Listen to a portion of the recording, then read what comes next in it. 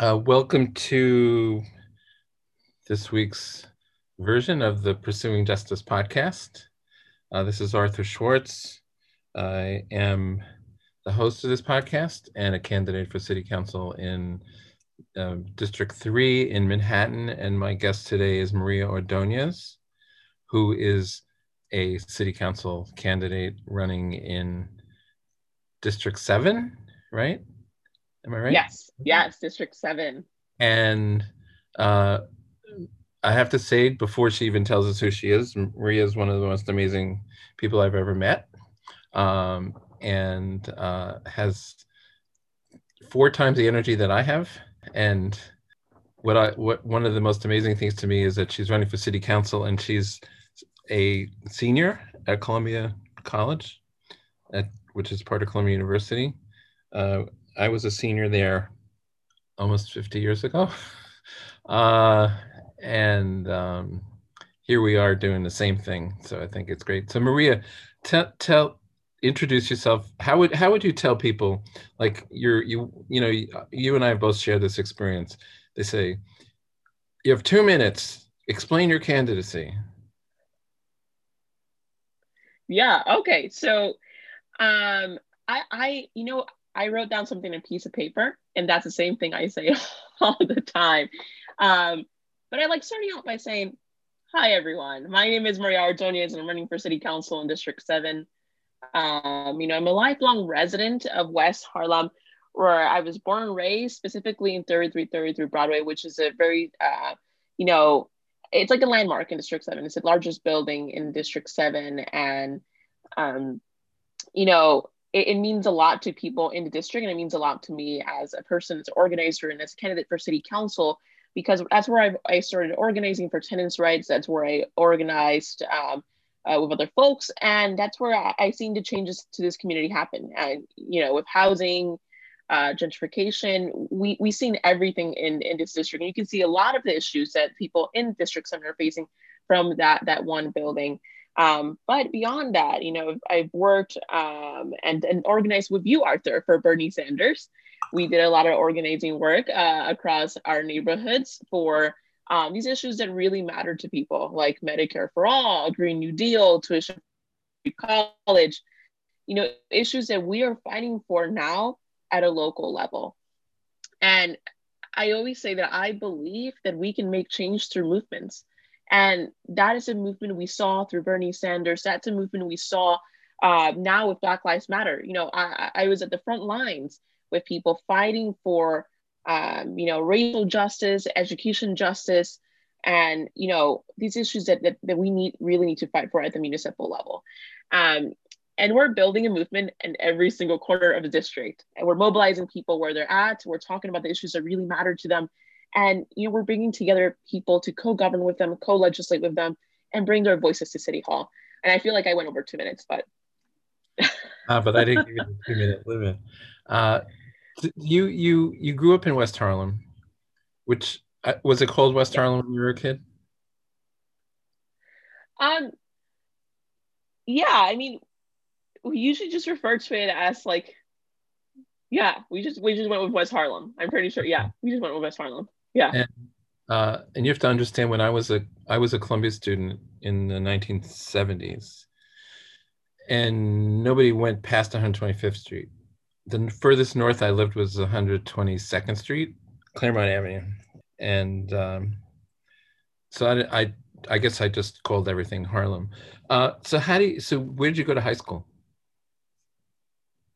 I went to high school at Columbia Secondary School, so 123rd in Amsterdam.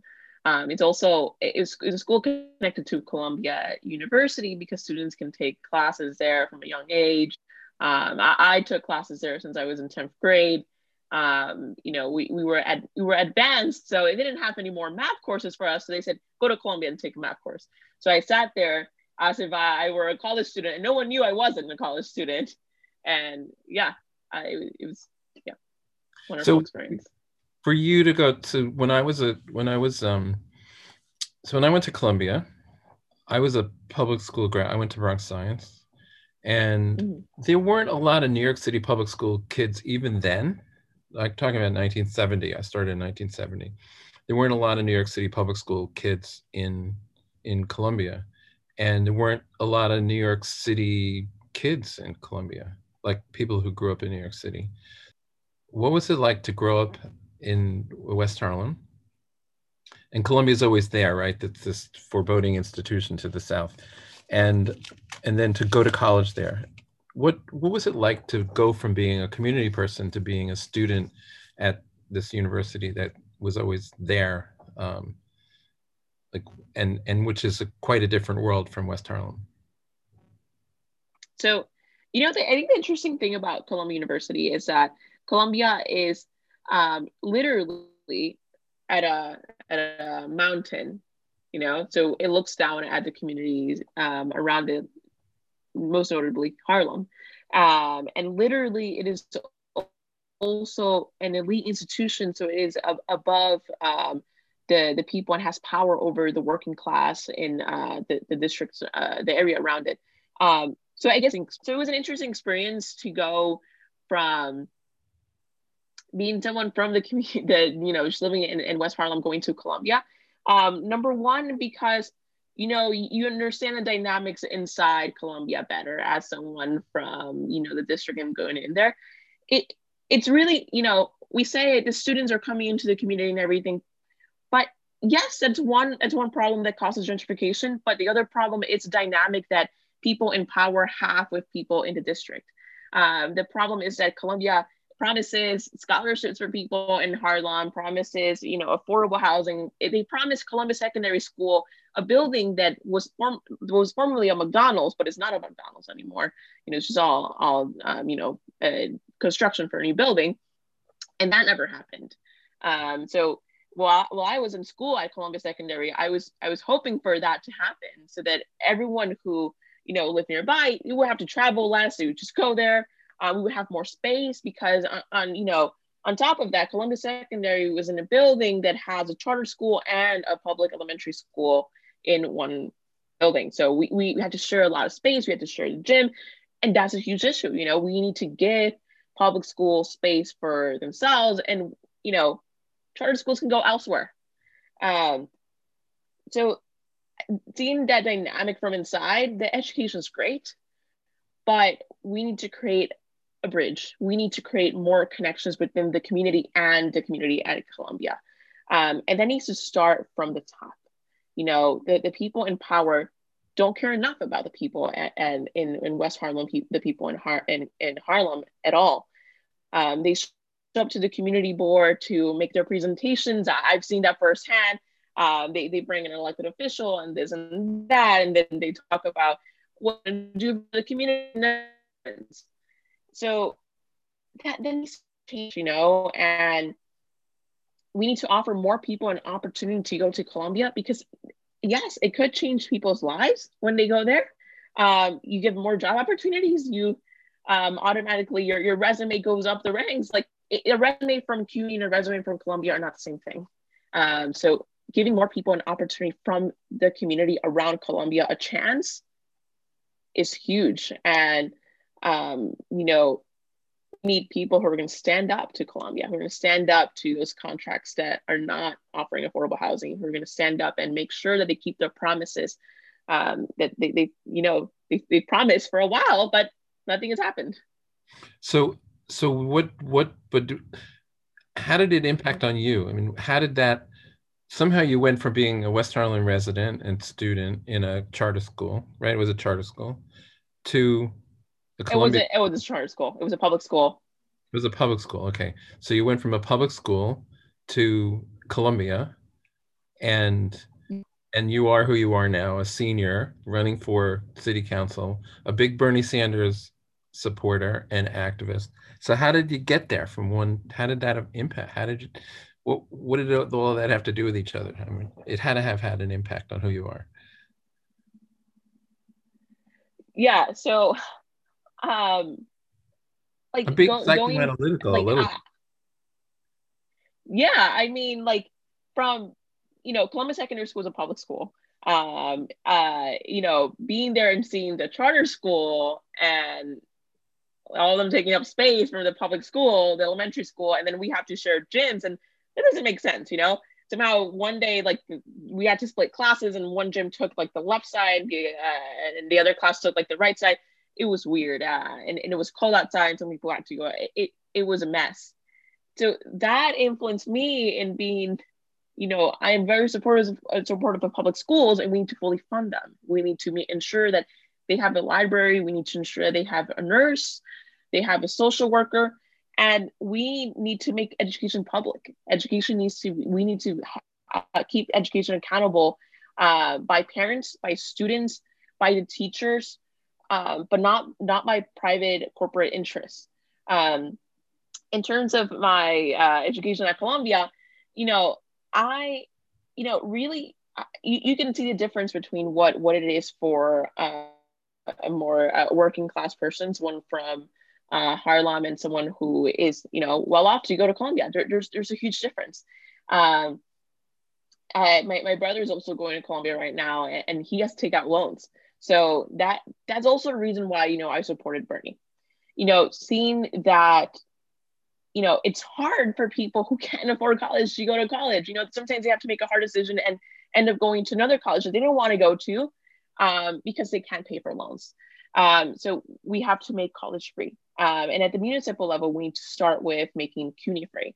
At the federal level, we need to make, you know, forgive all student loan debt. And we need to fight to make all public colleges free. And, you know, my education at Columbia, I spent a lot of time reading, you know, Spanish books. I am a lover of the Spanish language. And again, that's my first language. So I love Spanish. And, you know, I read a lot about, you know, the you know, philosophers from Argentina, Ecuador, España, you know, and when you look at, you know, non-Eurocentric, you know, works that don't come from solely Europe, they come from South America. They come from these countries that are representative of what's happening in our country, are representative of like our Hispanic populations, African American populations. You open your mind to new things, and you start to understand experiences of people.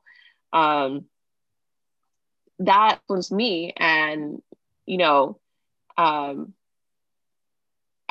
I think that had a huge impact on who I am, and you know, also talking to people from different states and everything. You know, Columbia is very diverse. You get to talk to people who come from across the country, and you know, hearing their experiences, what it means to be you know, a working class person from somewhere else. What is working class in another state?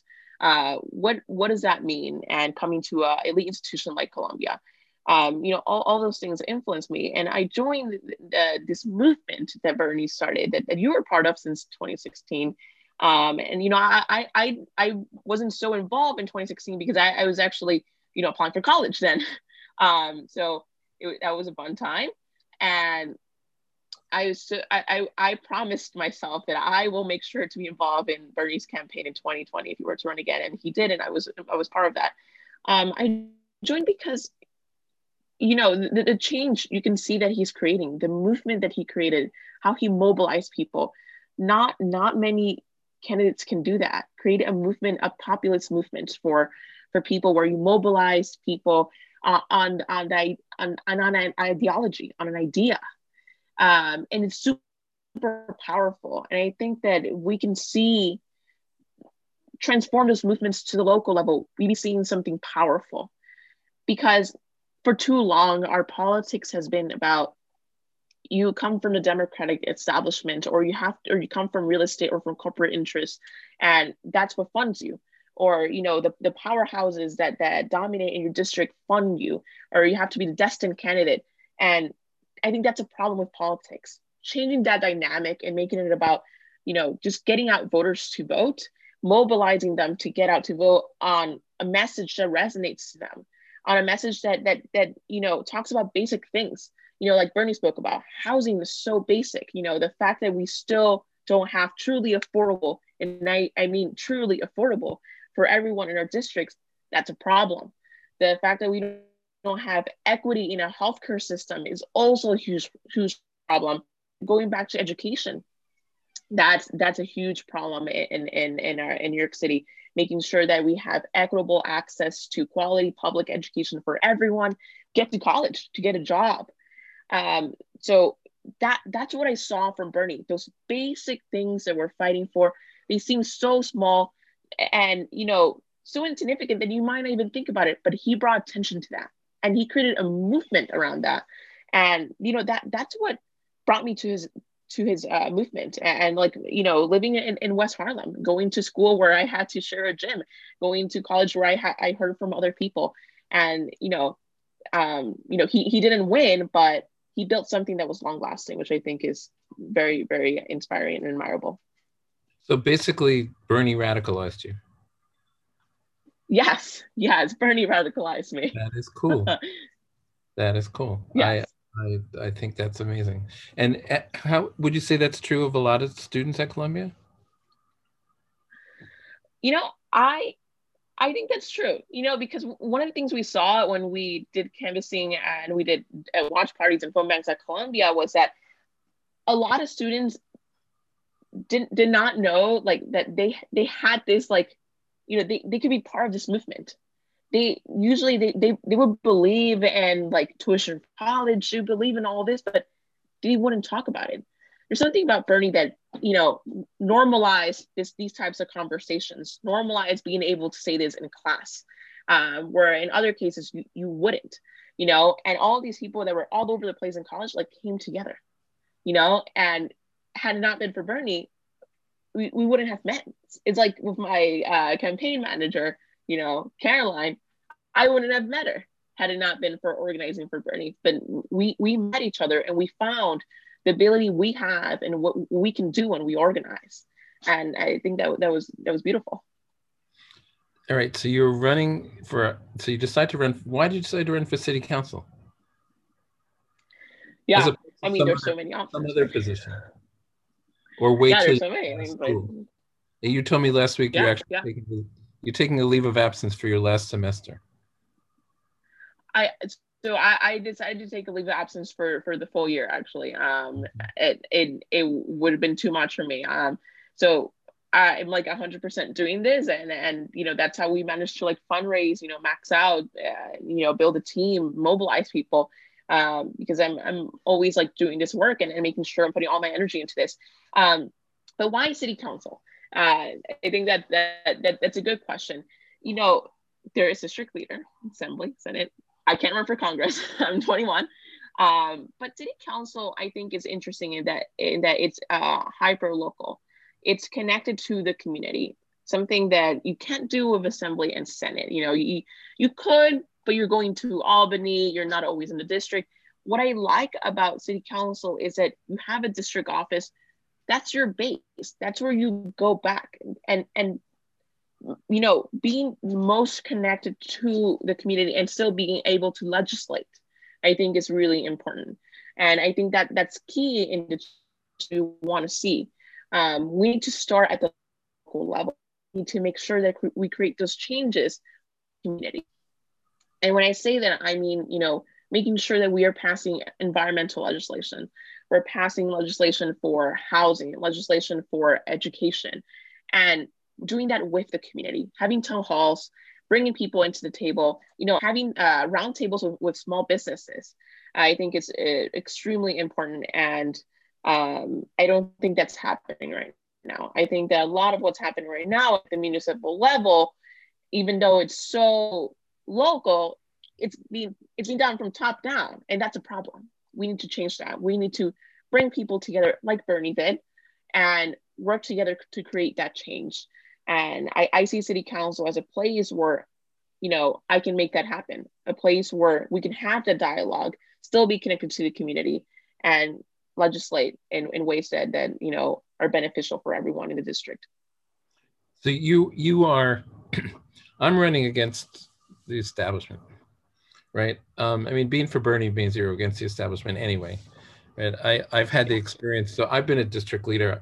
I have advised many candidates over the years, oh, run for district leader, get your feet wet, learn the local issues, join the community board, and then run for office, right?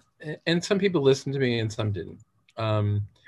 And like even the person whose seat I'm running for, Corey Johnson, Corey was, he was on his community board for 5 or 6 years. He was chair of the community board when he was running for city council. But somehow during the course of that, as a district leader, I supported the wrong candidates all the time, right? I believe it or not, supporting Obama was a radical thing to do in 2007 when I became his Manhattan coordinator, and everybody was for Hillary. And I was like the only district leader in all of Manhattan, the only one. No, I think if Bill Perkins was a district leader, maybe Bill was a state senator. He was for Hillary, for Barack, and I was for Barack. And that was it, the whole county. Not a single other Democratic Party person in New York County was for, like in the political establishment. And then in 2014, I was Zephyr Teachout's treasurer, and she ran against Cuomo. Mm-hmm. And I told my county leader, a guy named Keith Wright, who's an assemblyman right near your area, right? And he's not an assemblyman right now. No, he was then, and he was the county. Yeah. He was the county leader, and I said, Keith, I just want you to know I'm supporting Cynthia Nixon, and he goes, I wouldn't have expected less. And and then in 2016, I was Bernie's counsel. And again, I said to Keith, I just want you to know I'm Bernie's counsel, because no elected officials in 2016, none, zero, supported Bernie Sanders in New York. Everybody was for Hillary. Zero. There wasn't a single elected official in Manhattan, district leader or not, that supported. Oh, no, maybe one. Maybe Paul Newell in the Lower East Side, and I'm not even sure that Paul did. So I found myself. So what I did stuff like last year. I was counsel to Lindsey Boylan, who ran against Jerry Nadler. I was counsel to John Felton Keith, who ran against Espaillat. I was counsel to Mondaire Jones in Westchester, who was not the candidate of the establishment Democratic Party. And so as a result, everybody knows who I am, and they will say they respect my earnestness and my principles, but I wouldn't get this support in a million years. Zero. My opponent is going to have, my main opponent as the supportive, he's going to come out with every elected official. He's going to come out with every Democratic club except maybe one that I'll know on Tuesday. But I'm running anyway. I assume that is your situation similar? Do you find yourself arrayed against the political establishment? Is that happening to you? Yes. You know the situation is similar, Arthur. I am running against the political establishment. I'm running against someone who is going to have a bunch of unions, someone who is going to have a lot of support elsewhere. But when I look at District 7, I look at how do you exactly win this? You don't win it with stickers. You win it by being on the ground and talking to voters. So my opponents are not big names in the district. No one is a big name in the district. But you can be one if you organize and you bring people together and you spread your message by being on the ground. So that for me is the key. At the end of the day, anyone can get as many unions, as many groups, but the members of those groups, well, at the end of the day, see who was actually talking to them, who was there, listening to their issues, and who was there, making sure that they were interacting and talking about what they're going to bring for them to City Hall.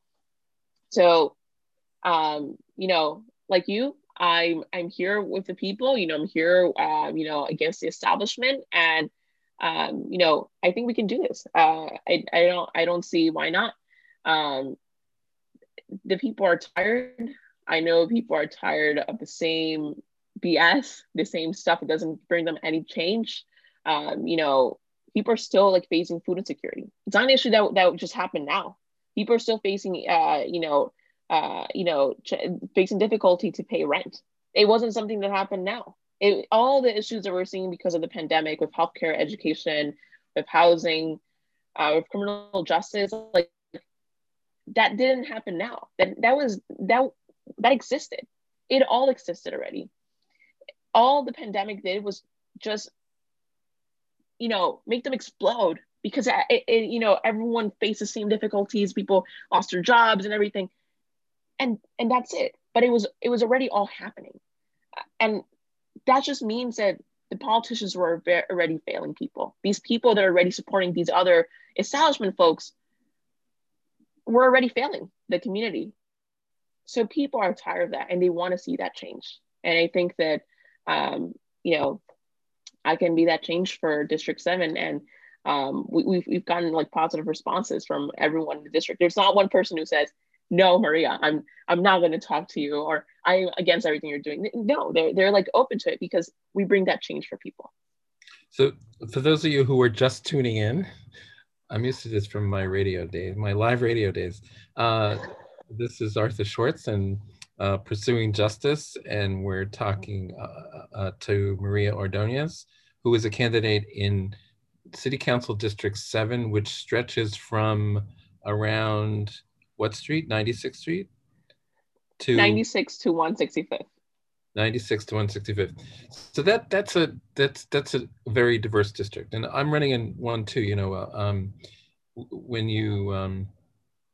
When you tend to be involved in hyper local things, you think of your district as being like where you live, right? But then these districts, city council districts, span different communities with different nationalities and different classes and different characters. So what like I have my district starts at Canal Street and it goes through Soho, and then it goes up to Greenwich Village, and then it goes through Chelsea, and then it goes through what used to be called the Garment District. There's no more garments left there except a couple of stores on the street. And then it goes to Hell's Kitchen, and then it goes up to Columbus Circle. And they're all very different neighborhoods, extremely different neighborhoods. What impacts one doesn't necessarily impact the other. What are the communities that your district is made out of? What's the same, what's different?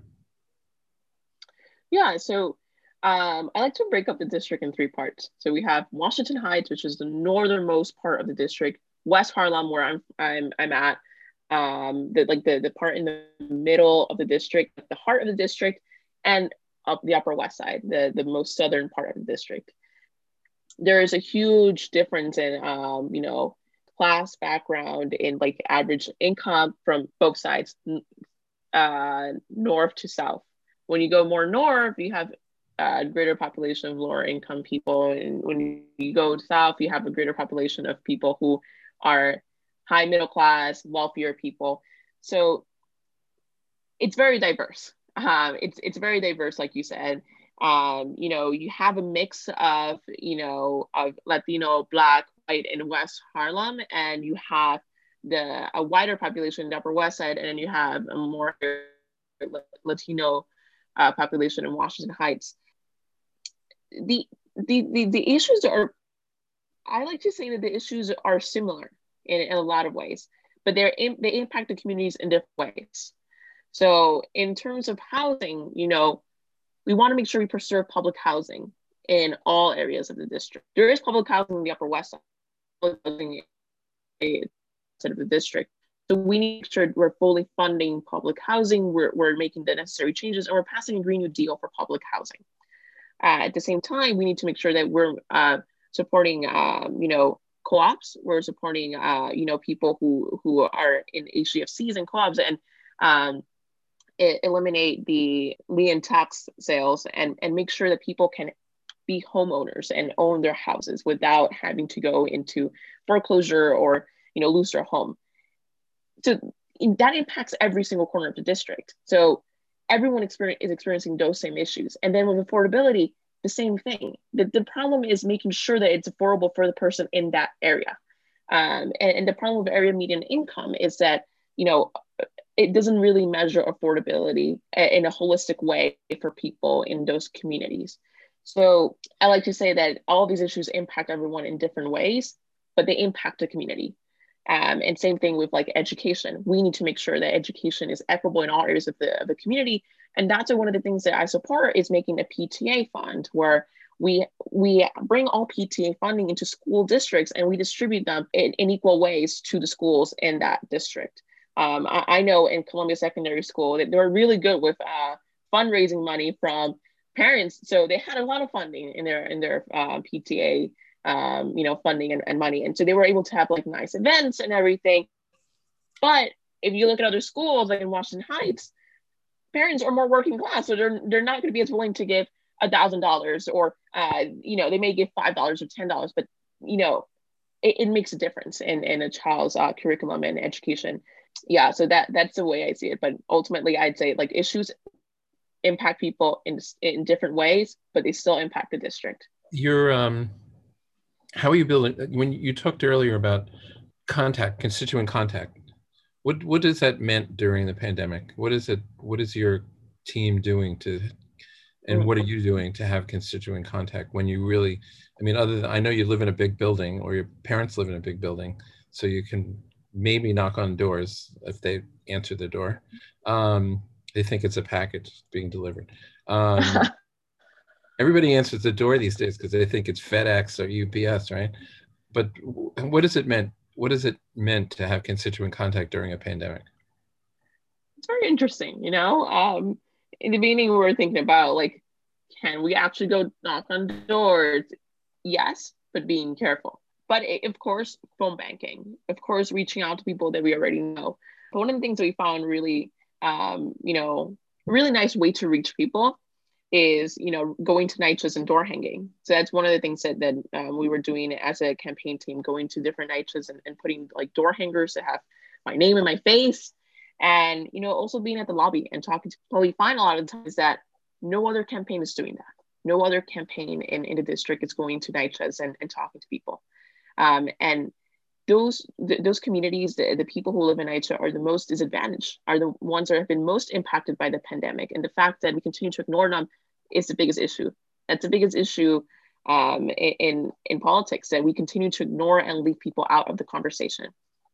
So, we've been door hanging and we've been talking to people in that way. And we've also been outside, tabling, even though it's cold, but, for a couple hours and handing out flyers, in high traffic areas and making sure that, we still have a little bit of interaction. We're not shaking hands, but we are giving an elbow or, we are, saying hi and bye and talking to people. But that in person to person interaction will never change. There's something priceless about it. And it really makes a difference. There's something about, a phone call, people will forget, but then when they see you in the streets, they'll remember. And what is the response been to the fact that you're so young looking? And young. I'm so young looking. So, do I have a flyer with me? I actually do. People never ask anything. They never ask about the age. They just take the flyer. It doesn't matter to people. Someone once told me, "Are you a lawyer?" And I said, "No." I'm just an organizer. I'm an activist from this community. I'm running to represent you. And they were like, "Wow, yeah, I thought you were a lawyer." But it doesn't matter, and I think the two biggest examples of why age does not matter, and it's what you're going to bring for people to the table, and what you're going to bring for people is, I ran for county committee when I was 18. I ran in this big building. It's not like it didn't go for Bernie, so I won. Yeah, I won. So it's a district that did not go for Bernie, so it's not like progressive. It was like, what did you say you ran for? County committee. Okay. Yeah. So I ran it in like this big building, and it did not go for Bernie. It always gone for like the most conservative choice of elections, like Cuomo or for Hillary. So I still won.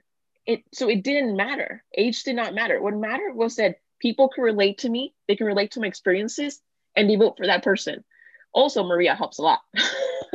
um, and then for delegate, for presidential delegate for Bernie, I got over 22,000 votes, and I won that too. So I know it's a bigger election, and I wasn't actively like campaigning for that. But the power of the name, it has power. People I know people who like live in congressional district 13, and they still voted because they know me, but age did not matter. And the same goes for city council. Like, I am young looking, but it doesn't matter, because people know that I understand what they've lived through, what they're going through. And when I talk to people, they feel like it's like a comfortable conversation. It's like they're talking to family, because I understand what they're going through, and I can relate, and I can communicate with them. Because the most important thing is making sure that people feel comfortable in their language. I can talk to them in Spanish. So, that interaction, it's I think it's really important in making that good first impression. And we're fighting for things that matter to them, like just basic things. And, people don't ask about the age. So it's really, it's interesting. So I decided to run. I didn't make you made your decision a lot earlier than I did. I didn't decide to run till July of last year. I played with it for years, but I wasn't sure I wanted to do it, in part because my district had been redistricted in the late 80s as a gay district, and the first 3 city council people elected after that were gay or lesbian. And I knew that my principal opponent was going to be a gay man who was the chief of staff of a gay city council member. And I'm someone, I'm sure you are too, is very sensitive to gay LGBTQ issues. And I did look at the city council back in 1990 when we had the first election there. I think when the first election I'm aware of, that was the only gay member that got elected. In the last city council, there were 7 or 8 gay lesbian people. There's a lot of gay and lesbian candidates running all over the city, some of whom are, sure to win. Like I hate to say sure to win, but Tiffany Caban, I can't see her losing in Astoria. But I still wasn't sure I wanted to run. And then the city council did its vote on the budget. And there had been weeks of demonstrations outside of Occupy City Hall about the police. And we were in this enormous upheaval, which unfortunately has subsided. I could have predicted it, but it subsided. But at that point, it hadn't subsided. People were marching every day, from the end of May through here it was just a month later. And then the city council blew it. They moved maybe they moved $700,000 or $800,000 from the police department budget, but all they did was take school police out of the NYPD budget and put it in the Department of Education budget. And they tried to put the traffic agents in the in the Department of Transportation budget. And I helped a bunch of them organize to say, no way, we need those uniforms. We're standing out there in the middle of traffic. We're giving out tickets. It really helps us a lot to have the uniform. They're really civilian employees, but and then they fudged some other numbers. They said they weren't gonna have a new class coming in, but it was mostly BS, right? And I was pissed. I was really pissed, and that was what pushed me over, because my opponent, the city council speaker at the time, basically negotiated that deal, which was not much of a deal. So I decided to run. I live in mostly, my district is not mostly, like the part of the district I live in, my community board, 94% white, 94% white, 4% Chinese, Asian American, mostly Chinese American. So 2% Black and Hispanic. That's south of 14th Street in my district. North is a little more, because there's a couple of NYCHA developments. Probably if you cut out the NYCHA developments, it's still over 90% white. but your district isn't like that. So what impact has the police situation? What's your answer to the, the NYPD problem that we have here in New York? Yeah, so my district is over 75% of color. So 2/3 of the district is of color, and then you have populations of color in the Upper West Side too, because we have a huge NYCHA complex there. We have the Frederick Douglass complex. It's the biggest one in the district, massive, 20 buildings. But I believe that we need to defund the NYPD by 1 billion. We need at least 1 billion, and we need to bring those funds into our community. And the reason I'm for that is because the police criminalizes people for the color of their skin. And, it's been obvious in this community. I'm born and raised here, and I've seen how the police has treated people like my family members, people that are my friends, my neighbors. They get stopped because they don't speak English, or they get stopped because of the color of their skin. People who have darker skin are more likely to get stopped by the police and are more likely to then face a fine or to then be arrested. That needs to end. So we need to end the criminalization of people for the color of their skin, the criminalization of people because of their immigration status, and we need to take police out of schools. One of the biggest problems with public schools is that sometimes you have metal detectors, so you have police in there.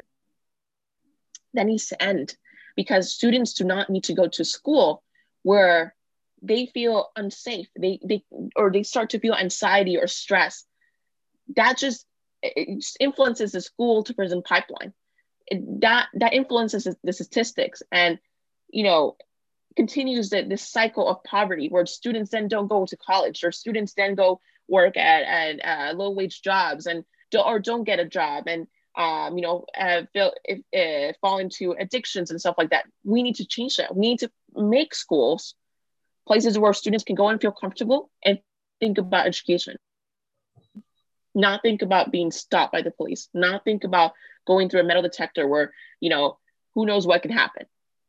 So as someone who's grown up here, and as a woman of color, I believe that, we need to take that money and bring it to our communities.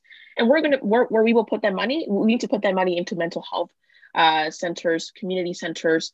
We need to support our public schools. We need to support people who live in NYCHA, and we need to support our community by supporting them through like food distributions, mutual aid networks, and support the people who are facing food insecurity. 1 billion is not a lot when you look at the grand scope of a budget, but it can influence certain programs. It can support certain programs, and it can help us with CUNY. It can help us with food, and in small ways, but it can make a difference. Because right now there's too much money in the police. There's too much influence in them. There's too much power, and we need to cut that down. We need to stop that.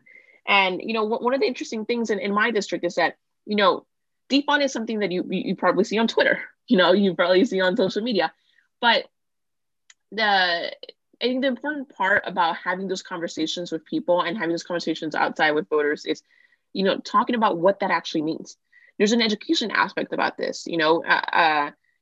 Someone who doesn't live in the district, doesn't understand the district, it's going to come and say defund, but they're not going to be able to make sure that the voters understand what they're saying. As someone who lives in the district, I can communicate that with the voters, because one of the biggest problems in communities of color is that safety.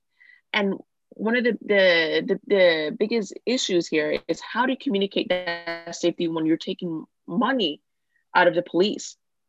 How do you communicate that with people? So we have these conversations with people in the streets, and what we say is that we're going to ensure you're safe at your home, but we're going to make sure that funding is also coming to your community, and we are going to ensure safety by making sure you have an education, by making sure you have a dignified place to live, you have a house, by making sure you have access to healthcare, that you have education, that you have these basic resources that will keep you safe and allow you to thrive at your community. And oftentimes, people who live in generations in districts like District 7, they're going to think about safety, but others don't. But we, as someone from the community, I can communicate that and make sure that we're still having these conversations, but they know that we need to cut down the money for the police. And how important is that to your campaign? That issue? I think it's really important. I think it's one of the central, one of the main focuses of the campaign, because after the pandemic, one of the problems that we've seen is that we need to find revenue for the city. That's one way we can find revenue, because people lost jobs, people are facing food insecurity, people can't pay for rent, or student loans, all this stuff. Like,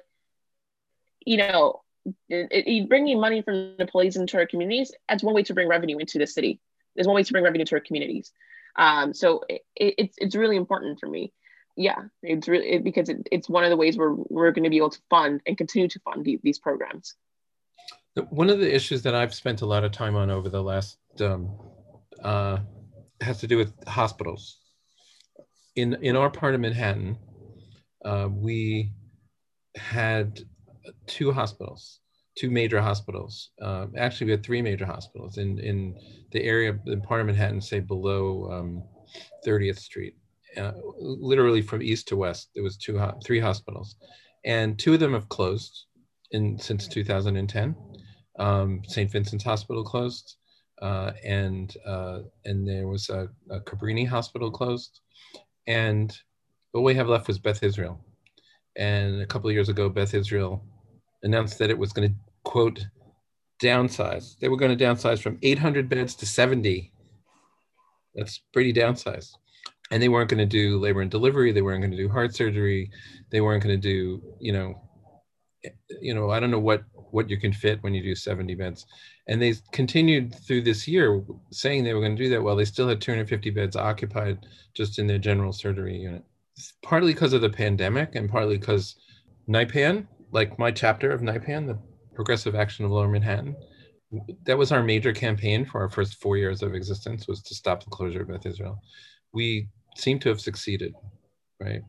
But it's a critical issue to have, a hospital with an emergency room available for people to go to 24/7, and not have to go to urgent care, or not have to go to 34th and First Avenue, or 30th, where Bellevue is. How important is healthcare in your neighborhood and in the district you're running, and what are the issues up there? Yeah, so in my district, there's high rates of asthma. So making sure that people of color have access to that is important. We have one hospital in the district. It's the one by Columbia, and I think I'm forgetting the name. Mount Sinai. It used to be called St. Luke's. That's it. It was called St. Luke's. Now it's called Mount Sinai West or something. Yeah. It's like right in front of Columbia and everything. And we have Columbia Presbyterian, but it's like right outside the district, but it's like at the borderline. By the way, I have to say, that's not not enough for one district. I hope you've never been in Columbia Presbyterian emergency room. My mother lives just south of your district. She lives on 86th and Riverside, mm-hmm. and she's 98 and 10/12 old.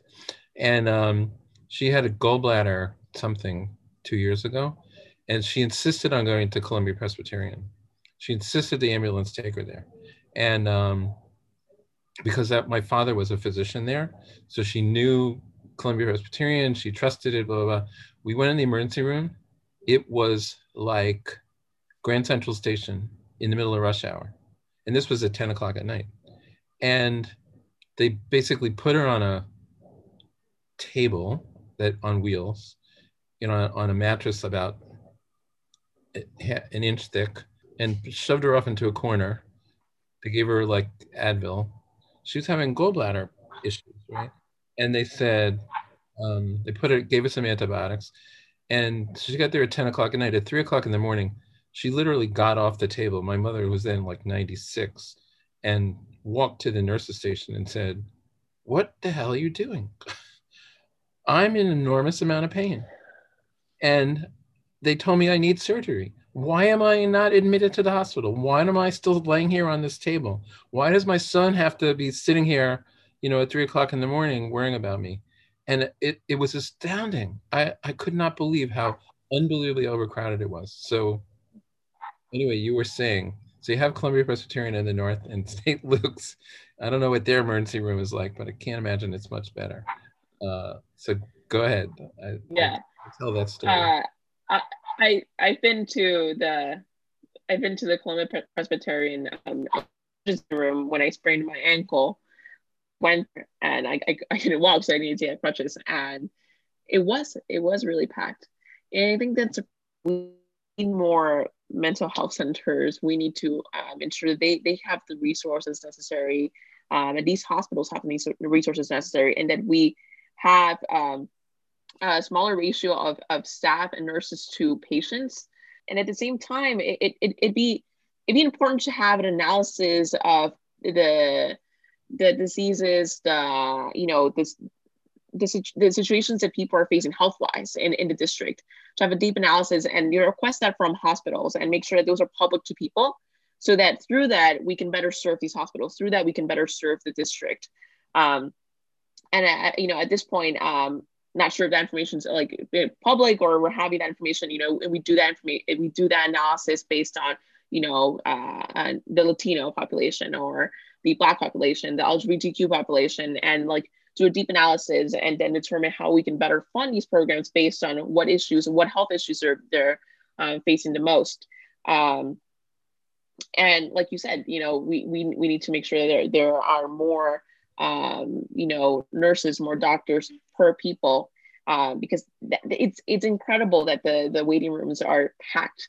And it's just not the case in hospitals, but also medical centers. They're extremely packed, or like city MDs, like the line goes all the way to the end. It's so long that I can go there with my literature and start canvassing all of them while they're waiting in line to get the COVID test.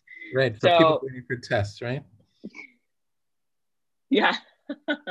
Yeah, it's more idea, so that's a problem. We need to make sure that we have more spaces for testing, more spaces for vaccinations, more space for people to treat their health concerns, and make sure that there are smaller ratios of staff to people, and that we have an analysis of like what's going on in the district, so we can address those concerns.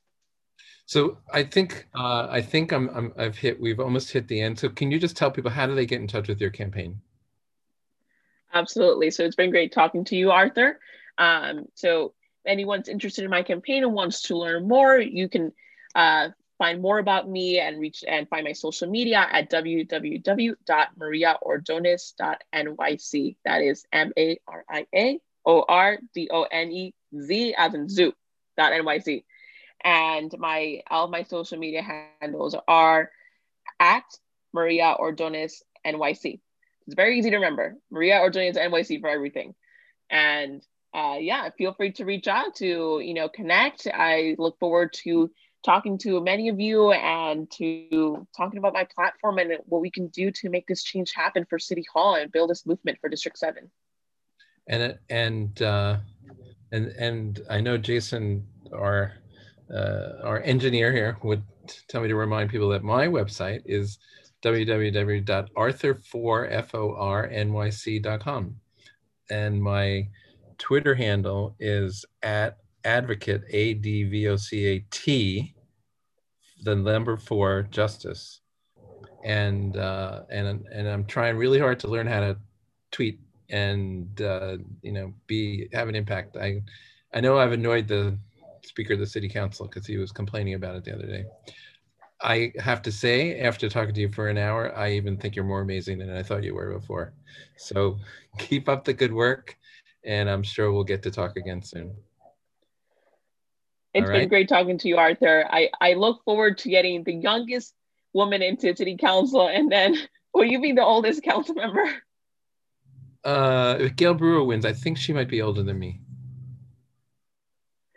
Okay, whatever it is, but you get the young and the old of NIPAD into the City Council, and we make that change happen. Okay. All right.